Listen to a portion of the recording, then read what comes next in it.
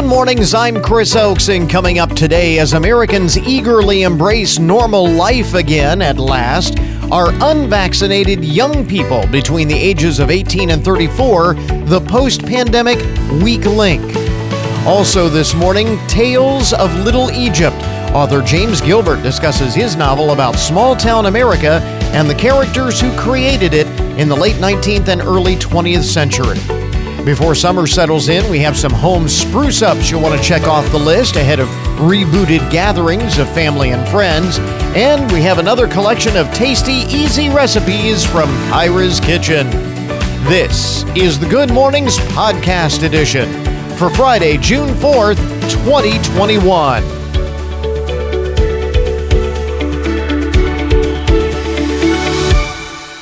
The 155th day of 2021. There are 210 days until the end of the year now. So this is the big question. The Biden administration is now investigating the origin of the coronavirus. What do we do? Begs the question, what do we do if evidence is found proving that the COVID-19 pandemic began due to a leak from that lab in Wuhan, China? Well, a new poll has found a large majority of American voters support taking action against China if that is indeed found to be the case. This is a Hill-Harris-X poll. 83% of registered voters backed the idea of action against China in that circumstance, and that is across all party lines. 87% of Republicans, 83% of Democrats, and 80% of independents. So strong support for action. But the question is, what kind of action? 30% would support a global tax on Chinese products to make up for the economic damage caused by the pandemic. 25% say they would support asking China to pay reparations to the families of those killed or affected by the virus. Good luck with that. 18% say they would support travel and financial sanctions on senior Chinese Communist Party leaders responsible for the leak and the subsequent cover-up. And 6% would support boycotting the 2022 Beijing Winter Olympics. So it'll be interesting to see if that indeed comes to pass. And again, we don't know that that is the case, but we don't know that it isn't either. If it does indeed come to pass that the virus was leaked from that lab in Wuhan, what do we do about it? Question. It'd be a big question moving forward. Here are some more of the most interesting and buzzworthy stories to get your Friday morning started. Hard to believe it's Friday already. My goodness, this week has just flown by. The cicadas have reappeared in many parts of the country. Brood X or Brood 10. The cicadas have emerged from the ground. And the FDA has a rather strange warning. But this goes back to, we had this story 3 or 4 days ago about the company or companies, I think there are multiple ones, who are turning the cicadas into delicacies. But the FDA is warning consumers you should not eat cicadas if you are allergic to seafood. I don't know what the connection is. Let me read on. Maybe it says, the FDA tweeted on Wednesday that people with allergies to things like shrimp should avoid eating cicadas because of their relation to the sea creatures. I did not know that, but apparently so.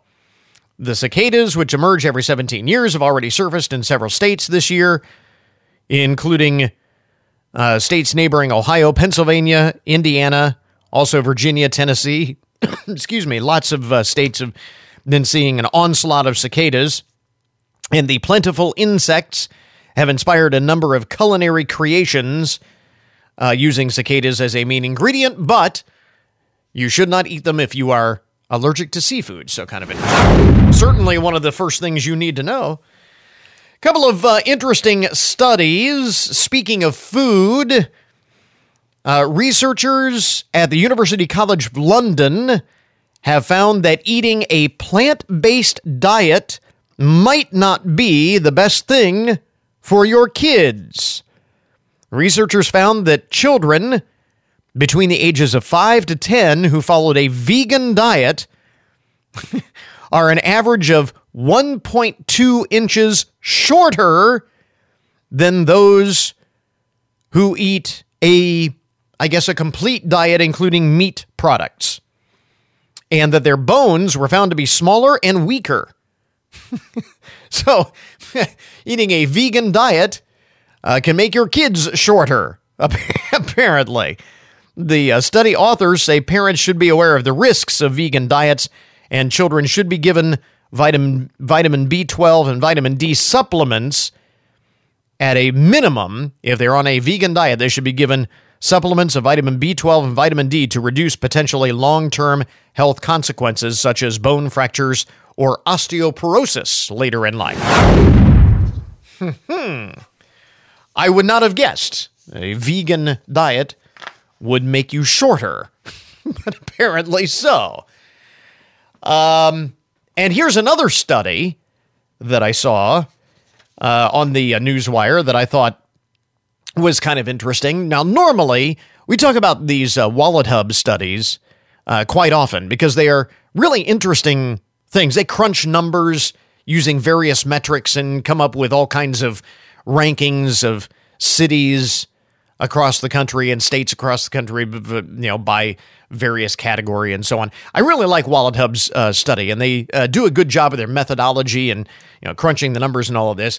But then there are some studies, and this is one that leave you kind of shaking your head, or as I call it, this is a study from the file of duh. A new Wallet Hub study says there are some great places to enjoy a staycation this summer. And I know a lot of folks want to travel in 2021 to make up for the fact that they couldn't travel during the summer of 2020. I get that, but not everybody will be able to travel. Not everybody has the resources to be able to travel.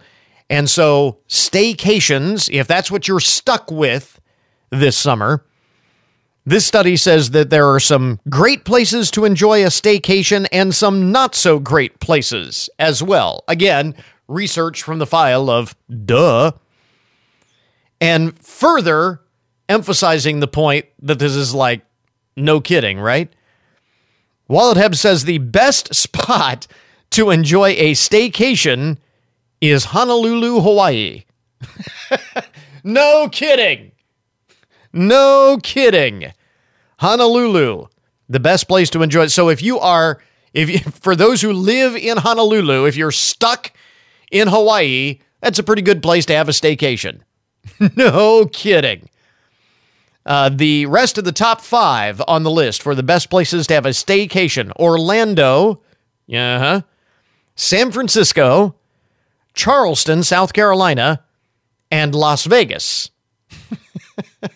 So if you live in any of those places, being stuck with a staycation this summer is probably not the worst thing ever. Although, to be fair, I will point this out. Honolulu, Hawaii tops the list. Now, as most folks know, both of my sons were in the military. My youngest son was stationed in Hawaii for like 2-3 years. And at first, he thought, hey, this is great. I get to live in Hawaii. But after a while, when you're stuck on the island and you're at least a 3-hour plane flight from the mainland United States, and if you want to go anywhere other than the west coast of the U.S., it's even farther. You are literally on an island. After you have done everything there is to do on the island, then, you can get bored. What his argument was, and his frustration was being stuck there for a couple, 3 years living there, is that eventually you run out of things to do and you're just stuck. So, to be fair, I'm sure the people who live in Hawaii probably don't see it as a great place to take a staycation because they're there all the time. But anyway, according to the study, it's the best place for a staycation. On the flip side, by the way, the worst place for a staycation is Fremont, California, just north of San Jose. Fremont, California, the worst place, along with Aurora, Colorado, which is a suburb of Denver, and Newark, New Jersey, are the worst places for a staycation. I don't know what the criteria are, but those are the best and worst places for a staycation. It's kind of interesting, and no kidding, Honolulu, Hawaii would be a good place for a staycation. Unless you've lived there all your life, I guess, and you may disagree. And how about this big sports news? There is going to be yet another attempt to establish a successful spring football league in this country. The USFL is coming back. That's right, the United States Football League announced yesterday that it plans to return next spring. Now, you may recall the original run of the USFL began in 1983 and folded after the 1985 season. This time, after an unsuccessful attempt to become a fall football league and compete head-on with the NFL. And you may recall that ill-fated shift from spring to fall was at the behest of then team owner Donald Trump. Kind of interesting. But this time around, the USFL is looking to have 8 teams instead of 12, and they have signed Fox Sports as their broadcast partner. It's the latest spring football attempt in recent years. The Alliance of American Football lasted less than a season in 2019. The XFL began in 2020, suspended its operations amid the pandemic and never returned. Now, the XFL plans to be back next spring. We'll see. But the USFL, they actually have, had they stayed in the spring, they probably could have made that work. But whether or not they can make it work this time around remains to be seen, especially if they have competition from the XFL. Well, competition as such as it is from the XFL. But anyway, we may have, bottom line it, coming up next spring, we may have spring football again. See what the future may hold. Some of the most interesting and buzzworthy stories to get your Friday morning started. WFIN News, I'm Matt Demchek. The WTOL 11 First Alert forecast, partly sunny today with a high of 83, mostly clear tonight, a low of 65. The number of coronavirus cases in Ohio continues to drop. Hospitalizations in Ohio are at their lowest since September, and cases have bottomed out for the first time in more than a year. When you look at where we were a year ago when we had that decline from the first wave when we're entering the summer months, we're lower than that. This is just validation that the vaccine works. With that said, a cautious optimism remains as medical professionals still try to urge unvaccinated folks to get the shot. That's WTOL 11's Tyler Paley reporting. Ohio House Republicans are pitching bonuses for first responders. They've introduced a proposal to pay $1,000 bonuses to police, fire, and EMS workers. The plan would cost about $83 million. Money from the American Rescue Plan COVID relief package would pay for the bonuses. The winner of the state's second $1 million Vax-A-Million drawing is from Toledo. Jonathan Carlisle says the winnings will come in handy because he and his girlfriend have a 5-month-old baby. Me and my family we want to find our permanent home, hopefully sometime in the near future. And beyond that, I just want to have someone help me make this last. This is a good foundation for my family. The winners of the third of 5 drawings will be announced on Wednesday. People need to register for that drawing by Sunday night. Blanchard Valley Health System and the University of Findlay have recently formed a partnership to benefit the community. Through the partnership, both organizations seek to encourage more students from Northwest Ohio to consider healthcare majors.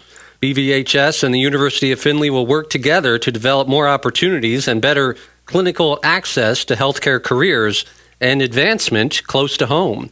Get more on our website. The Findlay-Hancock County Community Foundation Board of Trustees approved more than $810,000 in grants at its latest board meeting. Raise the Bar, Hancock County, Boy Scouts of America, and Findlay City Schools are just a few of the entities receiving grant funding. You can see the full list on our website. And get more news online anytime at WFIN.com.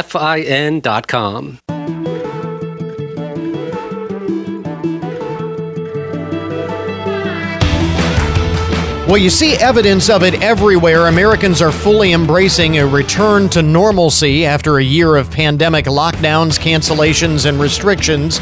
But the numbers don't lie. In many states, the rate of infection among the unvaccinated still rivals that of the peak months of December and January, driven in large part by unvaccinated young adults between the ages of 18 and 34. Dr. Ross McKinney is Chief Scientific Officer for the Association of American Medical Colleges. And Dr. McKinney, this would suggest that this is the weak link in our post-pandemic recovery. I would say it's one of the weak links. The other weak link will be getting vaccine for kids, which is going to hold up until we actually get one. But that 18 to 34-year-old age group needs to get in and get vaccinated because that's what, they're ending up in the hospital. If you look at who's going into the hospital these days, it's changed.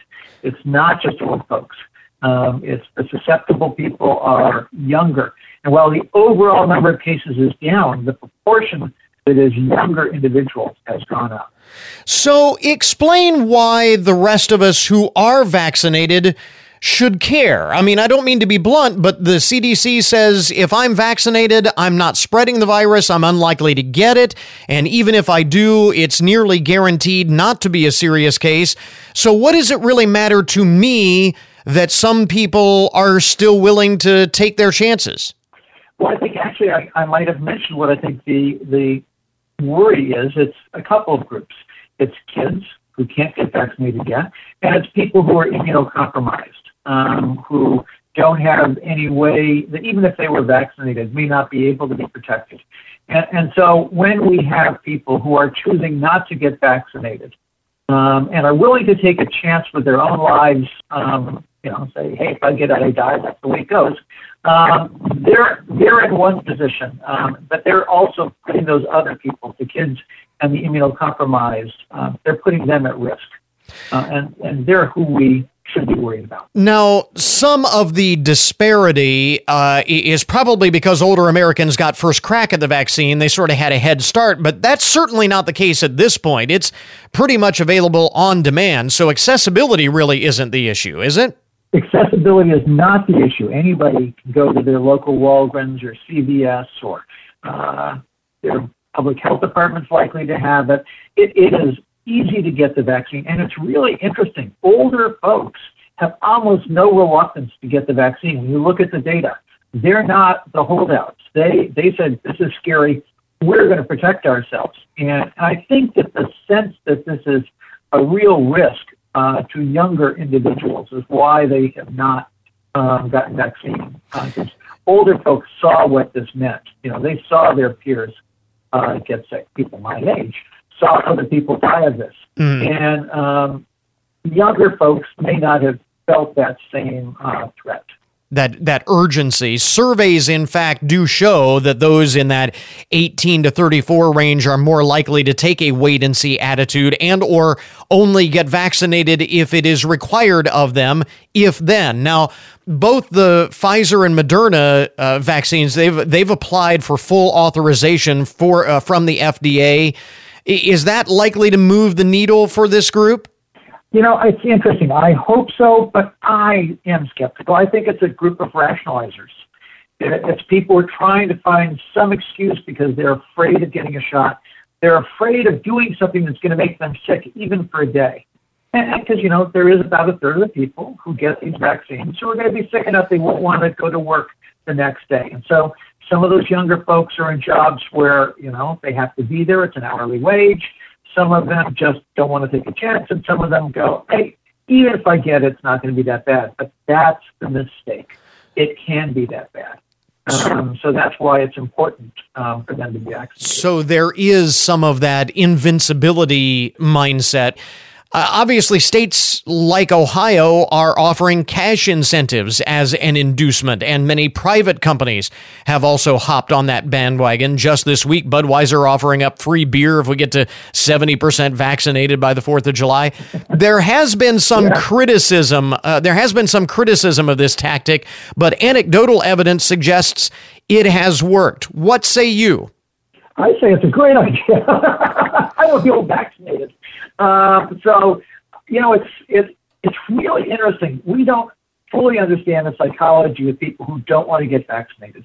And the fact that giving you a chance to win a lottery, giving you beer, is going to push you over the brink, that just tells us how little we understand about reluctance to be vaccinated. Because they're not connected. I mean, what's the lottery got to do? Yeah, that is a fair point. I wonder, though, does that set something of a dangerous precedent for the next vaccination that comes along? That, hey, I'm not going to get it unless you pay me. I hope not. I hope it doesn't do that, because it's.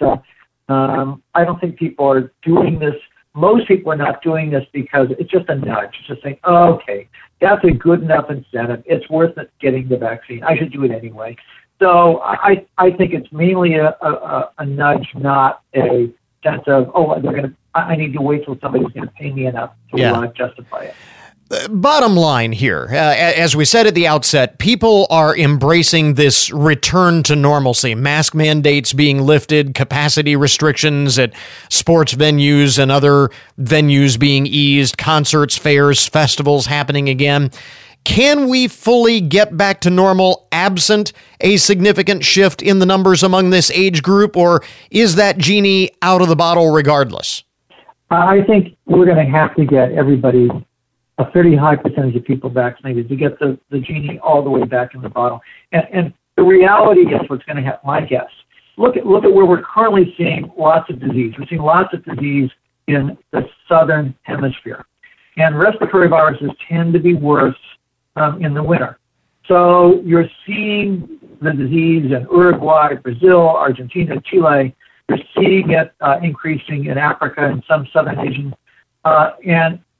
And it's down here. Well, guess what? Come fall, it's going to come back and get the unvaccinated. So I think we really need to keep pushing to try and get as many people as possible vaccinated so that when we get that rebound, we're ready. We're already vaccinated. Our community is safe. It is a fair point that the change in the weather is probably contributing to the decline in cases we are seeing. And in fact, we are not out of the woods just yet. Dr. Ross McKinney, again, Chief Scientific Officer for the Association of American Medical Colleges. The AAMC has partnered with the CDC on an initiative to get that good scientific information out there. Where do people learn more? Well, they can actually go to our website, aamc.org, or they can go to the CDC website, cdc.gov, because both have lots of good information. Dr. McKinney, thanks very much for taking the time. We appreciate it. Thank you, Chris. You know, we've talked about the ways to spruce up your backyard, your patio, your deck this summer, now that the summer weather is here. This morning, want to focus on an interior refresh as we prepare for the reboot of gatherings of family and friends in 2021. Joining us this morning is home improvement expert, realtor, and author, and host of HGTV's Good Bones, Mina Hawk. Mina, thanks for joining us this morning. Some things that we want to do right now so that we can have them done in plenty of time to enjoy the rest of the summer. Yes, definitely. I mean, this is the perfect time of year to be doing projects inside and outside, and you're going to be able to start and finish them with enough time to enjoy them in the summer and the early fall.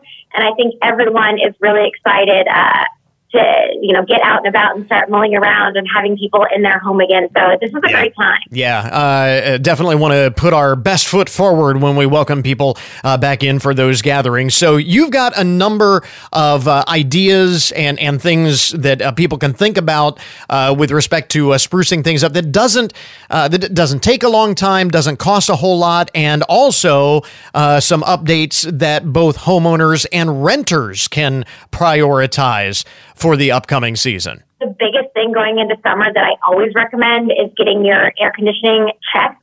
So I do a summer tune-up and a winter tune-up just to check my system and make sure when it's that first really cold or first really hot day that my system's going to work the way I want it to. So summer tune-up, I think, is the biggest. And then some other like easy ones that are going to be fun, fairly cost-effective. Paint is always a great option. Paint your front door, or maybe a bathroom vanity, or, do some fun, crafty projects, repaint a mirror. You could also change out your kitchen cabinet knobs or, your bathroom vanity ones. Those are all pretty simple ones that you can do. And the knob one, particularly with renters, is something you can change back before you leave and take them with you. There you go. That's a great idea. Other simple things on your list: new window treatments, new shutters, inside, outside. I mean, there are a lot of things that, like you said, will only take a few days, not cost a lot of money, and you can actually get an awful lot of bang for the buck. There are some updates that people can do in spaces that might otherwise go overlooked. Yeah, definitely. I think, the painting, the knobs, those ones are very visual, but there's so many things that you don't actually see, and so they get skipped over, like doing that really deep cleaning, disinfecting surfaces, and managing your air quality, which I think is really a hot button topic right now because of COVID and entering back into other people's homes and having people in yours. You really want to make sure that you're touching on those things as well, not just the fun, pretty stuff. Anything else that you would suggest folks think about as they look around their spaces and say, hey, I need to do something. I want to spruce up this space. Anything else that we want to consider before we dive in? A big one that's going to help with the air quality, which I think is super important to people right now, is getting an air purifier. And Carrier has a really simple, easy plug-in one, and that's going to help grab those airborne contaminants like dust and dander and pollen and help manage and monitor your air quality. So you're going to feel better about it and feel better about having people in your home. So again, air quality, a big issue right now. Obviously, that's at the top of everybody's mind. Air purifier, as you mentioned, the summer tune-up on our HVAC system is very important. So really want to put those at the top of the list. Again, home improvement expert and the host of HGTV's Good Bones, Mina Hawk, with us this morning. Where do we get more information? You can go to carrieratHome.com. We'll link it up on our webpage as well. Mina, thanks very much. Thank you.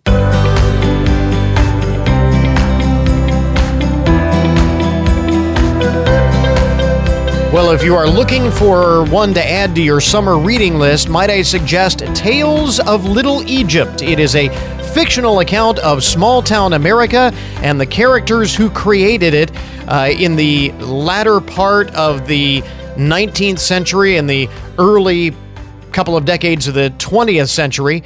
Author James Gilbert is with us this morning. And James, we're talking about the time period here. Really, you're looking at between the post-Civil War years to about World War I, or I guess the other bookend is the influenza plague of 1918. The last time we went through all of this. Why those particular dates? Why that particular historical window? Well, I ended it in 1918 because of the plague, the influenza plague, and I wrote this before the current pandemic, so it was just by chance that I picked that date. Yeah, I chose it partly because these are stories that are based on the growth of a small town at the turn of the 19th and 20th century in a period that was really a period of immense change. For example, the city of Chicago doubled its population every 10 years in the latter part of the 19th century. It started out as a tiny little town in 1833, and it became a town of a couple of million by the end of the period that I'm writing about. So it's a period in which the huge cities all over America are being established, but at the same time, we're beginning to think of small-town America as somehow more genuine and more realistic and a place where American civilization and culture is really truest. And so I wanted to write about that particular moment when these attitudes were becoming predominant. And Marion, Illinois is the town in question, is the centerpiece of the story. Talk about the title of the book, Tales of Little Egypt. How did that come to get the name Little Egypt? Well, Little Egypt is actually a place in southern Illinois. It's a very unusual and unique place. It's the area at the very bottom of Illinois where the Ohio River and the Mississippi come together, and they form a river delta, which is very similar to Cairo, Egypt, and that's why people named it Little Egypt. And not only is it Little Egypt, but the largest city in the late 19th century was Cairo, which is a city on the Mississippi. So it's a very special place. It's very different from the rest of Illinois. It's quite southern. It's much more like Tennessee or Kentucky or Missouri than it is like Chicago. And the characters here are kind of what you would expect in small town America. Eccentric, peculiar, and you use the word in the write-up on the book, contented. Talk a little bit about this cast of characters that populate the story.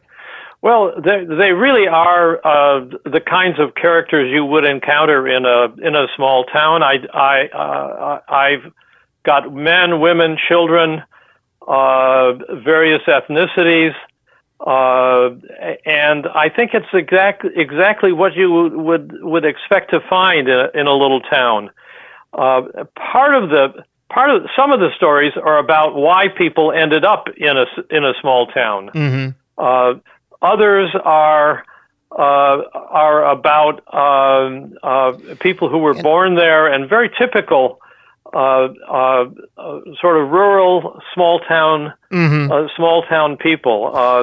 And the other thing I should say about these stories is that they all intersect, and the characters reappear in multiple stories. So it's really a novel. Yeah. Well, that certainly is not uncommon in a small town. As many people, the lives of a lot of people do tend to intersect in many different ways. Are these stories that are, I mean, I know that it's fiction, but are they based on true historical stories, or are they cut purely out of your imagination, or where did the stories come from? All of the above. Some of them are purely imaginary, and I've never encountered people like that. But I think there are people who you would encounter in such a place. Some of them, a very few of them, are based on family stories, and are not so much family stories, but characters that I knew as a child, because my family comes from Little Egypt, and I used to visit there during the summers, and so I encountered lots and lots of distant relatives. Both of my sides of my family were there for over 100 years. And so I really got to know what these people were like. Nobody actually is is based on a real character. They're all imaginary in a sense. Yeah. But I think that's the way any writer writes. Yeah. You know a character, you change it, it becomes a live person, and somehow it lives by itself. You mentioned this incredibly fascinating period of American history where the big cities were being defined, and in many cases, America's small towns were being defined as well. Obviously, you know, the historians, the history books, the textbooks will say that the big cities became big cities because that's where, the industry was, or the transportation hubs, all of these types of things. That there were, in many cases, geographic and economic reasons why the big cities became big cities and other small towns didn't become big cities. But do you find that it goes more, it goes beyond just the nuts and bolts of it? I think so, yes. I think that the big cities attracted certain kinds of people, people who wanted a big city life. Yeah. To give you an example, during this period, right up until 1920, Chicago and the areas around Chicago, perhaps Joliet and some of the larger towns, were wet. That is to say, they allowed the purchase of liquor. But in small town Illinois, there was prohibition already before the Prohibition Amendment. Yeah. And so you get people who are really very different in small towns and in big cities. However, I will say that one of the things that's, I think, surprising about Southern Illinois and Little Egypt is that there were lots of immigrants who came to live there, primarily to work in the coal mines, which were a big industry in that area. Yeah. So, yes, part of it is about the jobs and the types of industries and opportunities that were available in different points of the country. But then some of it was about the people, and it was more than just serendipity that Chicago became huge and Little Egypt maybe not so much. Really fascinating history and a fascinating period. Tales of Little Egypt is the book. And again, James Gilbert, the author. James, do you have a website in conjunction with the book we can guide folks to for more information? Yes, I do. JamesGilbertAuthor.com. It's all one word. JamesGilbertAuthor.com. And we will link up to that on our webpage if folks want to check that out. Again, one to add to your summer reading list. James Gilbert, thanks very much for taking the time, and certainly best of luck with the book. Thank you very much. We interrupt this program to bring you a broken news alert. Today's update on the odd and unusual side of the news brought to you as a public service, more or less, of Hancock County Veterans Services. This is a bad day. This is one of those days that would make you want to roll over and go back to bed. A woman in Clarksburg, Maryland had her car stolen not once but twice within 24 hours. Yasmin, I don't have her last name, just says Yasmin, says she was dashing from her car to hand an Instacart delivery to a woman waiting on Friday when she saw 3 kids circling her vehicle. Then they jumped inside and drove away. She just jumped out of her car. She was delivering an Instacart delivery and got her car stolen. She then got a call Saturday morning from police saying that they had found her car. Yasmin said she was asked if she had spare keys, and when she couldn't find one, they told her the car would have to be towed. It took all day to arrange for the tow truck, and it was just blocks away from her vehicle when she got a call that her car had been stolen for a second time. Police released a statement saying that they are aware of the second incident, currently under an internal investigation to determine if any policies had been violated. The Metro Police have been in contact with Yasmin to address her concerns. She's going to pick up her stolen car, and it gets stolen again. That is a bad day right there. Luck is not on your side when that happens to you. Maybe they find it on the golf course. That's what happened in Massachusetts. Newton, Massachusetts police say they got a call from some golfers who reported a surprise spotting a large SUV on the 6th hole. Local golf course. Police say a man became stuck on the 6th hole Wednesday morning, but it wasn't a stolen car. There were no charges filed. He simply got lost as he was led astray by his GPS app. Wow. Now, I've heard of GPS. I've actually had it happen where my GPS has not gotten me where I wanted to go. It had bogus information or whatever, and it says you've arrived at your destination and you're nowhere close to your destination. But to end up on the 6th hole of a golf course, that has to be really bad information. Apparently, it happened in the middle of the night, and the driver couldn't see well, which made him take too wide of a turn, causing him to become stuck. Police say the man did not appear to be intoxicated. He was just following his GPS. No charges have been filed. Oh, goodness. You should never fully trust technology. Officers with the Lincoln, Nebraska Police Department say a driver suspected to be under the influence struck not one other vehicle, not two other vehicles, not three, not four, but 5 other vehicles and a fire hydrant just for good measure this past weekend. Officers were dispatched early Saturday morning, May 29th, after getting a report of a car driving all over the road that struck a fire hydrant. When officers arrived, they found the driver passed out inside the disabled car, and upon searching the area, discovered that it had hit not just the fire hydrant, but 5 other parked vehicles on the east side of 24th Street. Police say a tire came off the vehicle during one of the crashes.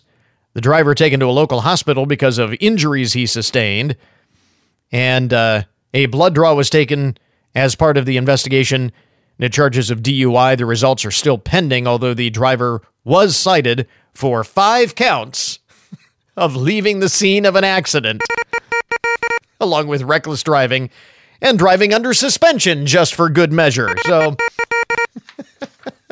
even if he wasn't drunk, he shouldn't have been behind the wheel. He was driving on a suspended license. Well, I think now we know why his driver's license might have been suspended. Another vehicle story in the broken news. Sometimes people do anything to drive in the carpool lane, the HOV lane that you see in many big cities to help move traffic along during rush hour in the morning and the afternoon. They have those carpool lanes. It helps alleviate some of the traffic backups, and it encourages people to carpool. But some people want to drive in the carpool lane without actually having another passenger. And we've had these stories in the broken news in the past. Most of the time, they try to fool cops with a mannequin or some sort of fake. No, this guy in Long Island, New York, Justin Kunis, age 20, couldn't even be bothered to get a full mannequin. He decided he was just going to tape a mask on the headrest of his passenger seat. That's what he did.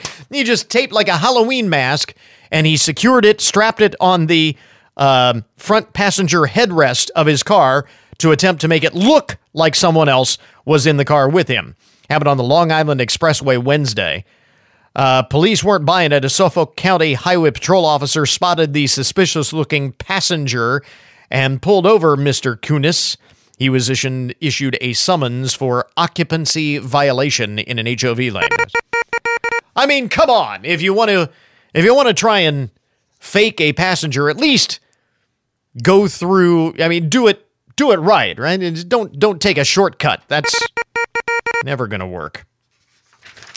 And finally, in the broken news this morning, this is really a cool story. A woman in Virginia is being reunited with some sentimental photos that she lost nearly a decade ago.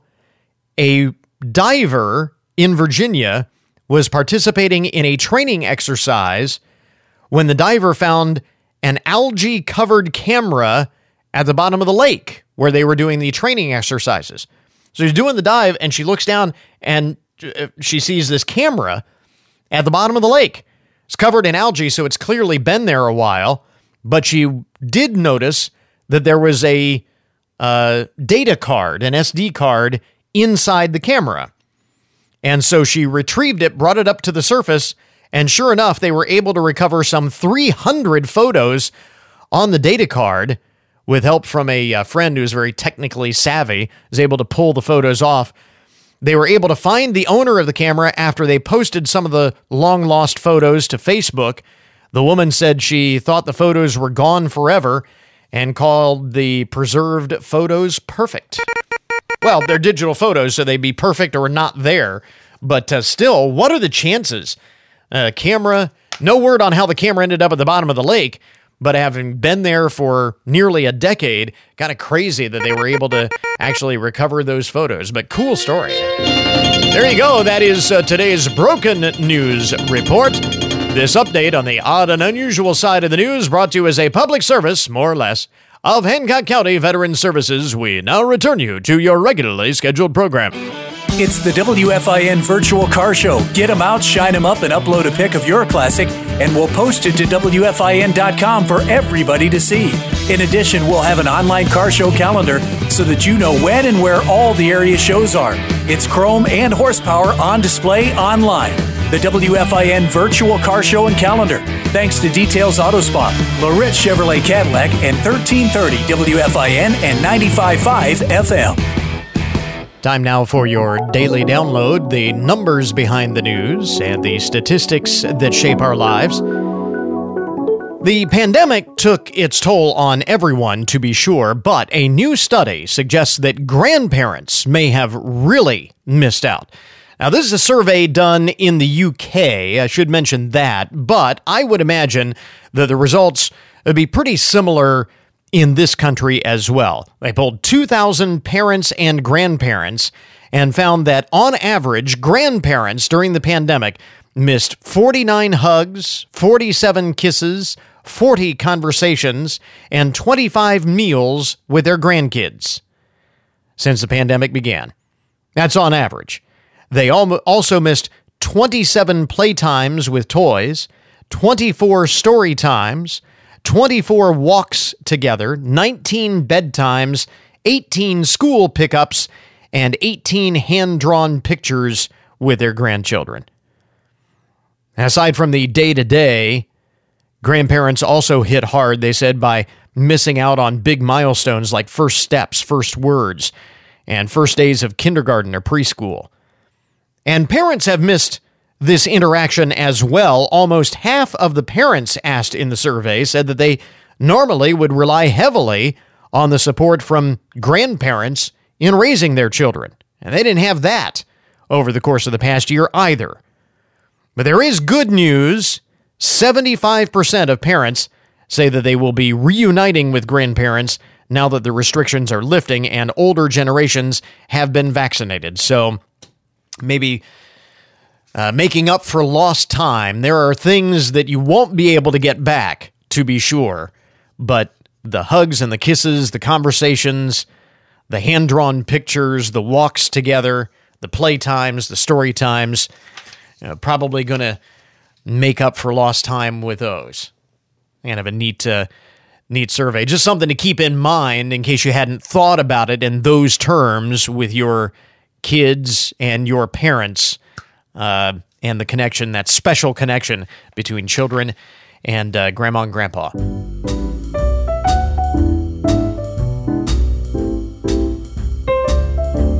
You might have seen this story in the news. I know you and I saw it a couple of days ago about the little 3-year-old girl in Minneapolis, I believe it is, who had a clever way of trying to make sure that no one else had a slice of her birthday cake. Yeah.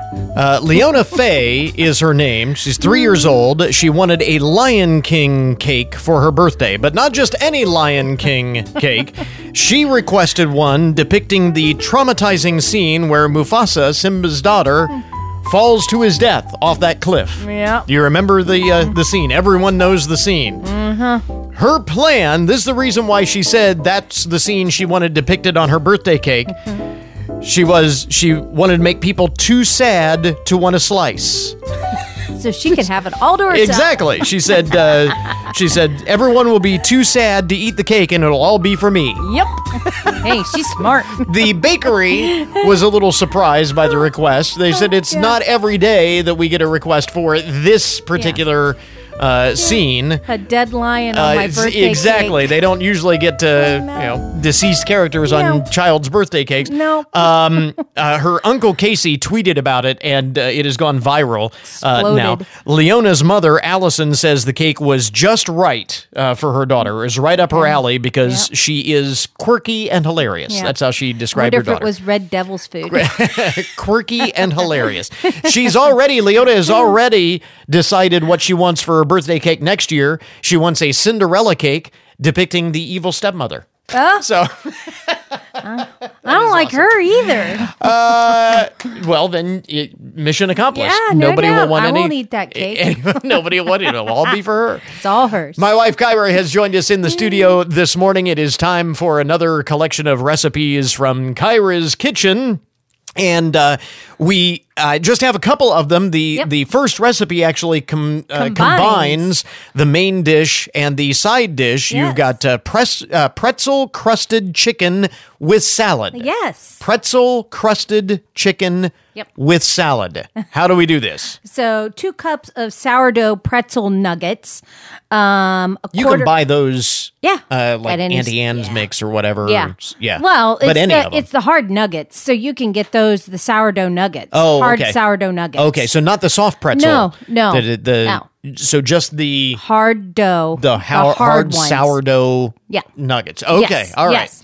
A half a cup of all-purpose flour, 2 eggs, a 1/4 cup of buttermilk, 2 garlic cloves minced, 1/8 teaspoon of pepper, 4 boneless, skinless chicken breast halves, 4 tablespoons of olive oil divided, 2/3 cup mayonnaise, 2 tablespoons of Dijon mustard, 2 teaspoons of cider vinegar, 1/8 teaspoon of salt, 1/8 teaspoon of pepper, and 1 package of your favorite 5-ounce package of your salad mix. So whichever is your favorite. Okay. So you place the pretzels in a food processor until they're finely crushed. Place the pretzels and flour in separate shallow bowls. So 2 bowls. So your flour's in 1 bowl and your pretzels are in another bowl. Okay. Okay. In another shallow bowl, whisk together your egg, your buttermilk, your garlic, and your pepper. Pound your chicken with a meat mallet to about a 1/4 inch thickness. If you're in a hurry and you don't want to do that, you don't have to do that. I mean, some people like the thinner chicken, so you can do that. All right. Dip both sides of the chicken into the flour, then into the egg mixture, then into the pretzel crumbs. So you're not cutting them up. These are whole chicken breasts. Correct. Okay. Yes. So in a large skillet, then heat 3 tablespoons of oil over medium heat. Add your chicken. Cook 4 to 6 minutes on each side or until it's no longer pink. Meanwhile, in a small bowl, mix together your mayonnaise and your mustard. Remove 2 tablespoons to another bowl for your dressing. Whisk in the remaining oil, vinegar, salt, and pepper. Place salad greens in a large bowl, drizzle with dressing, toss to coat, serve with chicken and remaining mayonnaise mixture. So all together there. Yeah. With that. Yep. You use a lot of bowls in this recipe. Yes, you do. So you're going to have some dirty dishes. You need to have plenty of bowls on Yeah. hand for Yep. this recipe, but it sounds yummy. So there you go, the pretzel crusted chicken with the salad, and to go along with that, is one of your favorite Monster Cookie brownies. I love Monster cookies. Brownies. Yes. Okay. So you take a box of an 18.3 ounce box of milk chocolate brownie mix, plus the ingredients that's called, because you're going to make up your brownie mix. You're going to make the brownie Correct. mix. Correct. Okay. You're going to make the brownies. Then your Monster cookie dough ingredients are a 1/3 cup of creamy peanut butter, 2 tablespoons of butter softened, a 1/4 cup of brown sugar, 2 tablespoons of granulated sugar, a large egg, a 1/2 teaspoon of vanilla extract, 1/3 cup all-purpose flour, a 1/4 teaspoon of baking soda, a 1/4 teaspoon of salt, a 1/4 cup of quick oats, a 1/4 cup of your miniature chocolate chips, and a 1/4 cup of mini M&Ms. Or you can use the whole bag if you like M&Ms, which Just throw them all in there. That's right. Why measure it out? Measuring is so overrated. Yeah. Especially when it comes to M&Ms. That's right. Okay. So heat oven to 350 degrees. Prepare a 9 by 13 inch baking pan and spray with cooking spray. Line with parchment paper, or you can line it with tinfoil. If you do line it with tinfoil, make sure that you spray your tinfoil too. Prepare your brownies according to the directions on the box. Pour brownie batter into the baking pan and set aside. In a mixing bowl, add the peanut butter and softened butter. Stir with fork until combined. Add your brown sugar, your egg, and vanilla extract. Stir with your fork until that's well combined. Then add your flour, your baking soda, and your salt. And stir all that until it's all well combined. Add the quick oats, the chocolate chips, M&Ms. Stir it all up with your hands. Scoop up some of the cookie dough. Okay. So just like a 1-inch ball or whatever, and then really, kind of flatten it. Yes. So really, what you've done is you've made the brownies. Yes. You haven't cooked them, but you've made the brownies, and you've made the cookies. You haven't cooked either, but you've mixed them all up. Okay. Yep. So then you're scooping up a thing of the cookie dough mix. You're kind of flattening it, and you're putting it on top of the brownie mix. Okay. So just kind of put it on top of the brownie mix.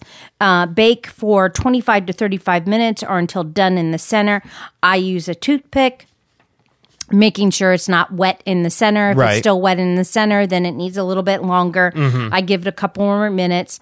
And then once it's all done, let it cool in the pan for about 30 minutes to 1 hour, then cut into squares. And there you go. It's basically layered with the brownies and then the cookie on the top. So you've got a 2-for-1 dessert there. Yes. I love them both. Why not? Yes. And another little tidbit is cut it with a plastic knife, not a metal knife. Why? Because it won't stick to a plastic knife and it'll stick to a metal knife. Really? Mm-hmm. See, that's not been my experience. Things stick to plastic just as much as they stick to metal, but they don't. Interesting. Okay, well, you can try that. And I have a and see Pampered if it Chef works. plastic knife that I love. Oh, That's okay. what I use for my brownies. All right. So if you just get one of the store-bought plastic knives. Okay. You know. All right. So there you go. Try it. Added little bonus tip there for you from Kyra's Kitchen this morning. The recipes for the pretzel crusted chicken with salad and the Monster cookie brownies, the 2-for-1 dessert. Yes. There. Everything's 2-for-1 today. It is. It is a 2-for-1 day. That is the underlying theme. There we go. We have those recipes posted on our Facebook page and also linked up at goodmornings.net. So you can check those out there. Quick reminder, if you have a recipe that you would like us to share, Kyra's always looking for good new recipes to share. So if you have a favorite, by all means, you can email that to us, goodmornings@wfin.com. Or if you have a something that you are trying to find, a recipe for something or an idea, whatever it might happen to be, if you have a request. We do take requests here at the Old Radio Ranch. You can shoot us an email on that as well. My wife, Kyra, thanks very much for dropping by. You're welcome. And that'll do it for our podcast today. Want to thank all of our guests for joining us on the program, of course. Remember, you can get more information about all of the topics that we talk about each day on the show at our webpage, That is goodmornings.net. You can also connect with us on social media. Send us an email if there's something you want to share directly. Sign up for our daily email newsletter and more. Goodmornings.net, our little corner of the World Wide Web, where you can check us out anytime, 24/7. Until Monday morning, that is Good Mornings for this morning. Now that you've had a good morning, going out and make it a good day, a great weekend. We'll catch you back here next week.